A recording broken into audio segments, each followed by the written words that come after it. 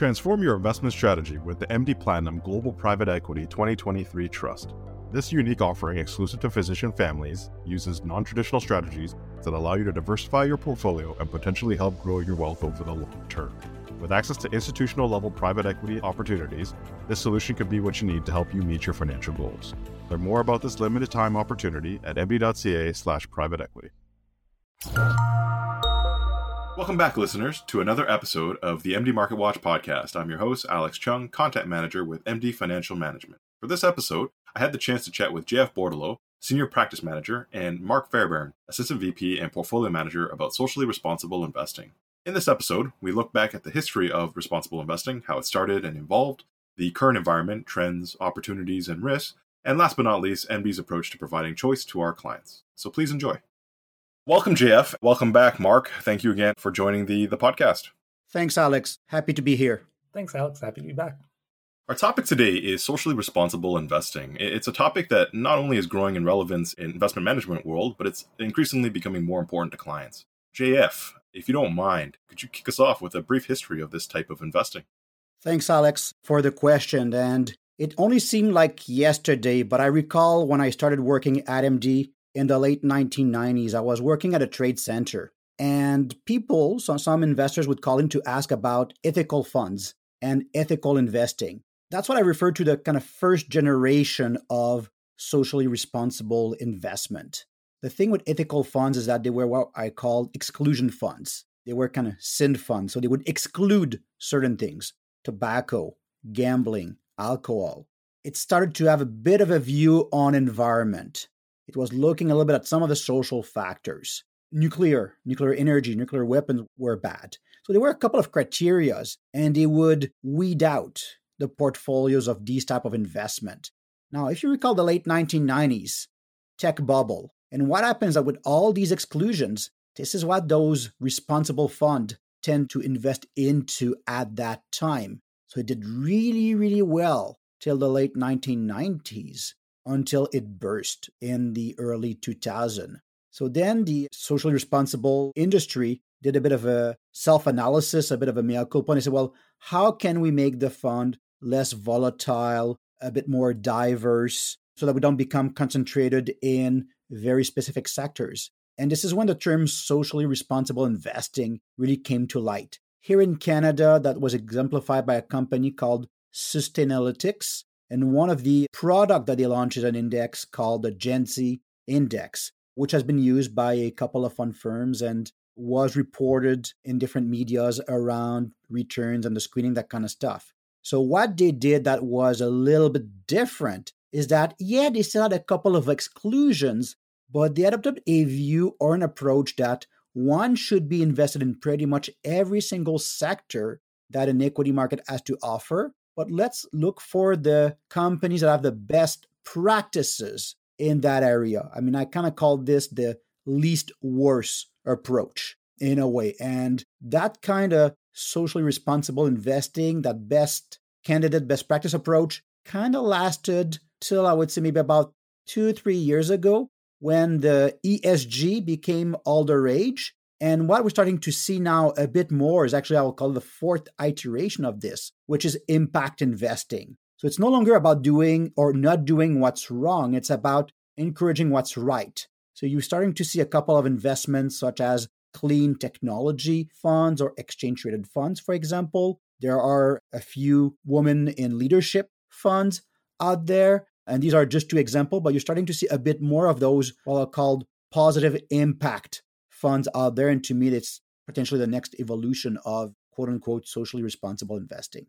That's really interesting to hear about the evolution of this space over, relatively speaking, short time period. Now, you mentioned the term ESG. It's become very popular lately for our listeners, environmental, social, and governance factors. What is that, and how does it fit on all of this? Yeah, so E stands for environment, S for social, G for governance. This has been going around the world, I would say, for at least the last 10 to 15 years.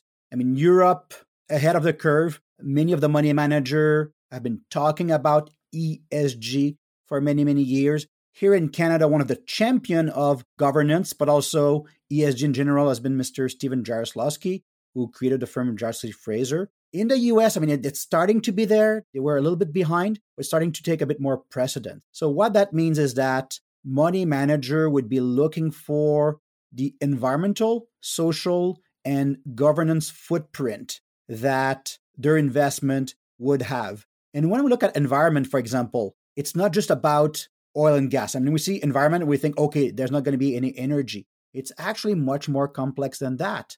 Environment could be things like water usage, for example, could be about waste management. You look like mines, like a gold mine, you need cyanide to extract the iron ore. Not very environmentally friendly. So these are some of the things. How do companies deal with the byproduct of what they do on an environmental basis? What kind of social practice do they have? I mean, do they employ child labor or, so what are their labor practices in general would be something. You could put women or people of color in leadership, probably in the social aspect as well. Though down, this is starting to move into the governance factors as well. Good board, strong boards, diversified boards. So these are some of the things, some of the factors that would allow companies that specialize in scoring ESG. These are some of the things that they're looking for to assign, call it a compliance score or a do good score to the companies that are available to invest into. Thank you for that, Jeff. That's a great overview. I want to kick it over to Mark in this space because the question is, is there investment management opportunities or risks associated with socially responsible investing? Thanks, Alex. Yeah, as with any strategy, there's both. There's opportunities and there's risks. The opportunity, I guess, at the most basic level is ultimately to help push forward a more sustainable world, economically, environmentally, socially. Much of what we consume comes from companies, products, services. So to the extent that you can make your voices heard as a consumer, you can also make your voices heard as an owner and use your voice as a shareholder to improve the practices of those companies. Beyond that, there's also the opportunity to just avoid risks. So poor ESG practices come with risks. So environmental catastrophes, accounting scandals, weak governance, this all can cause reputational damage, but they also lower return. The classic example or more recent example is Volkswagen's emissions gate scandal back in 2015. That company was found to have been, cheating their emissions tests. When that came to light, the stock fell 60% peak to trough. Even today, 5 years later, I mean, there's other factors that will impact their stock price since then, but it's still 40% lower than that peak level. Ignoring ESG factors can have a material impact on your return. As asset managers and stewards of our clients' capital, we want to avoid these risks as best as possible. But, and JF alluded to this, as with any investment-related topic, it comes with risks. And there's clearly been an explosion in interest in social responsibility, ESG. And with that, there's no shortage of new products and funds coming to market in the space. Lots of papers that you'll read, and they'll purport that ESG leads to better returns. It can prove risk-adjusted returns in consideration of other things, but blindly chasing the best ESG companies is not necessarily going to lead to better return. For instance, if excessive enthusiasm can lead to disappointment, if everybody piles into the same names that are purported to be ESG leaders, the risk is that the valuations of those companies increase relative to the other ones.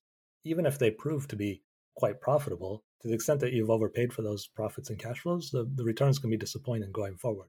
So all this is to say, great social environmental impact cannot ensure a great investment, but at the same time, bad social practices, bad governance, bad environmental practices, that's very likely to lead to a bad investment, particularly given enough time for the problems to come to light. Ultimately, there's a huge opportunity to shape better practices and avoid the risk with investing responsibly, but at the same time, one cannot singularly focus only on investments that optically make you look the best on various sustainability scores. Thanks, Mark. I think you're hinting at it here, but let's take it a little bit further. What is MD's approach to this type of investing? Our approach is what we call investing responsibly, and it's laid out in our responsible investment policy, which is posted on our website at mdm.ca. This approach of investing responsibly is not a specific niche strategy, but a set of principles used in managing all our portfolios. As stewards of our client capital, we feel it's important to be aware of all the risks, both more traditional market-based risks, but also environmental, social, and governance-related risks associated with these investments. Nobody wants to be a shareholder in the latest corporate scandal that's in the news. It doesn't feel good to be associated with it. It's not good for your reputation, and more specifically, it's not good for your investment returns. But it's also important to note that this isn't just avoiding companies and industries outright or trying to make ourselves look good by only investing in companies that rank well on sustainability or other ESG factors. Our ultimate goal is to get the best risk-adjusted returns for our clients we can as fiduciaries, while also using our positions as shareholders to effect positive change in companies as our position as minority shareholders. We do this in part by voting on shareholder matters using the lens of sustainability. We utilize the services of ISS, or Institutional Shareholder Services, to provide guidance on voting our clients' shareholder rights via proxy voting in accordance with the UN Sustainable Development Goals. We also work with our sub-advisors, more than 90% of whom, like MD, are signatories to the UN PRI, which is the UN Principles of Responsible Investment, to ensure that our portfolio companies meet minimum levels of sustainability, that these factors are considered throughout the investment process, and that collectively we work to engage with those companies to further sustainability practices. In addition to sub-advisors incorporating ESG factors directly into the security selection process, MD separately, independently monitors all our portfolios to identify companies as having lower ESG practices as an additional layer of oversight. These weaker ESG practices can come from poor practices or policies or evidences of involvement in key controversies or misdoing across environmental, social, or governance-related areas. We then investigate these companies identified with weaker ESG ranks or higher risk to determine if the position should remain in our portfolio. This includes engaging with sub-advisors to understand the investment thesis and how the identified risks have been considered, and can even lead to direct engagement with the company themselves on their practices. We don't require companies to have perfect practices, but we do need that any risks are compensated and that the company be willing to move in the correct direction over time. A company with relatively weaker practices and therefore higher risk should command a higher expected return. Also, the company should be on a path to improving their practices. In certain cases, the business or company may be so egregious that we just don't want to be associated with it, regardless of how high the return potential is. One example of this would be tobacco. MD has excluded it for more than 40 years. Part of this comes from our association with the Canadian Medical Association, but it's also hard to get excited about investing in an industry whose product kills most of its customers and puts significant costs and burden on the health system and societies. Some businesses, the societal utility is just so low, and the company is not willing to alter its behavior that it's just not worth trying to engage with shareholders. These are one of the few areas where we just avoid, regardless of how attractive the returns might be. It's really interesting to hear how this thinking has permeated the entire product lineup. But, the high-profile products, the MD Fossil Fuel Free Equity Fund and the MD Fossil Fuel Free Bond Fund, I think are kind of the spearhead of the products in this space. I think it would be a missed opportunity to not talk about them. How have they performed, and what do we expect for those products going forward? These products are unique offers within our product suite. So fossil fuels is a tricky subject. Unlike tobacco, where there's clearly no societal benefit to the product and we'd be better off if it just didn't exist, energy does provide a use. That said, recognizing that many clients have strong views around fossil fuels and concerns over climate change and have a strong preference not to invest in the fossil fuel industry at all, we have created these products for those clients such that they can purposely avoid the fossil fuel sector. The funds themselves have performed quite well, particularly the Fossil Fuel Free Equity Fund, which is a global equity fund. Energy has not been a great investment in recent years, as low energy prices have weighed on returns, but also the prospects of stranded assets and the long-term valuability of some of these companies, particularly those without a path to renewable future, looks more questionable. As such, excluding energy has been a tailwind. It's been good to not invest in energy. But that's actually only a small part of the strong returns for these funds. Mostly, the fund's strong return has benefited from strong stock selection and focusing on identifying quality growth, handily outperformed its MSCI World Benchmark since inception, and it's had strong outperformance this year. When it comes to the Fossil Fuel Free Bond Fund, performance is still good, particularly considering low yields, but the benefits of being fossil fuel free within the fixed income space isn't really manifest into better performance. This fixed income investing is very much a case of earning a yield, particularly in the investment grade space. Energy yields are higher due in part to the risks that we talked about, and some degree investors avoiding the sector, creating a valuation opportunity. Not owning those higher yielding energy bonds will come with a performance headwind. This, along with the fact that the smaller size of the fund precludes more opportunistic investments in other fixed income sectors, has held back the fixed income's returns versus our core bond fund. In this case, the use of this fund will come down more to a personal choice around a desire to invest in fossil fuels or not. Performance results will likely be a bit lower. And back over to you, JF. Marcus alluded how the thinking has permeated a lot of different products within MD's fund family, but also there's going to be a lot of factors in products outside of MD as well. Everyone has a unique set of beliefs when it comes to different social topics. We've heard Mark's explanation of MD's approach. What would you suggest to our listeners and investors who may be looking to be more active in the space to find, the quote unquote right fit, the right product? Another great question, Alex. And the key word here that you've mentioned is unique set of beliefs. And that's a key part of the sentence. So let's say, Alex, you were to come to me and say, hey, Jeff, what I'm looking for is an investment for whom the money manager keeps an eye on environment, social, and governance factor. They try to be sustainable. It may not be divestment, but keep a really keen eye on this. And when possible, that money manager plays a bit of an activist role to engage for change, then, the MD family of fund does that based on what we've heard from Mark.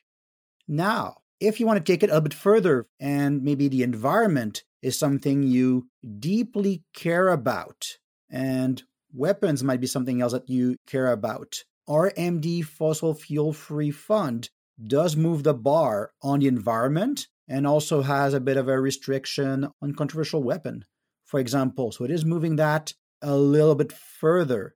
But maybe neither A or B fits for you. It could be that you have very strong views around maybe animal testing. It could be that you have very strong views around gambling. Could be very strong views around alcohol use and things like that. And our advisors have access to different tools, one of which is a tool called Morningstar Advisor Workstation. That screens investments available across Canada, be it mutual fund or exchange-traded funds, across about a dozen of factors, and does a little bit of a deeper dive on some of the carbon factors. So if this is something where you feel very, very strongly about, and you need or want to have specific exclusion, it is possible for us using our tool to screen for what's available out there. Now, keep in mind that the more restrictions that you put, the more narrow the investment options may be. And it could be that we're kind of stuck with one or two investment options. And to Mark's point made earlier, we still do have a duty to make sure that that investment is suitable for you, that even though it may meet your personal set of belief, it will also be sufficient from a risk-return perspective. So we do have to take that under consideration as well. The last part, though, that I would say is if you're more into impact investing, there's very few tools in there. So name search is something that we tend to do to find some of these options. And last but not least, I just spoke about name search, and now I'm going to kind of contradict myself. You have to be careful. It's not because it has ESG in the name, that it has sustainable in the name, that it has environment in the name, that the fund does exactly what it is that you're looking for. One example, I was looking at one fund, a Canadian equity fund that has sustainable in the name. Its investment weight to energy is higher than the weight of the index. So it could be investment in clean energy and things like that, but the weight is higher nonetheless, and yet it has sustainable in the name. Doesn't mean that that would be about investment, but then we'd have to dig in to see, so what are these holdings? Are they responsible? Are they suitable? So it can require quite a bit of work, but I say just be careful. If someone out there says, hey, you should invest in this because, look, it's in the name, it's actually way more complicated than that. Thanks so much again for joining us today, gentlemen. Really appreciate your time as always. It's very interesting to learn about socially responsible investing, movement there, and how MD's been active, and what we're doing and our approach. Thank you again. Well, no problem at all. Thank you. For our listeners, if you have any questions about what we spoke about today, questions about your portfolio, please don't be shy. Reach out to an MD advisor. Whether you're a client or not, we're here to help. If you like this podcast, please be sure to subscribe through your favorite podcast provider and check out our other market commentary content available on md.ca. You'll find blog posts, videos, and much more. Last but not least, thank you to all the doctors, healthcare professionals, and other workers out there for serving and taking care of us at this time. Bye, everybody.